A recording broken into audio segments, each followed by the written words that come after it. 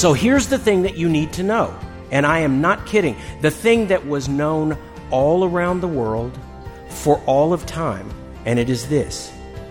Childhood comes to its natural end by about the age of 13.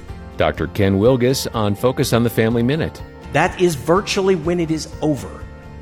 It does not mean your job is over, but this is the part that I cannot emphasize enough.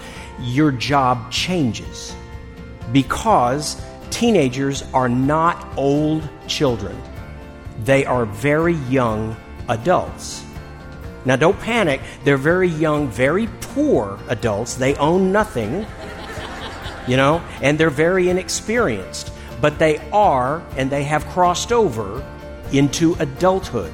More parenting wisdom from Ken Wilgus at FamilyMinute.org.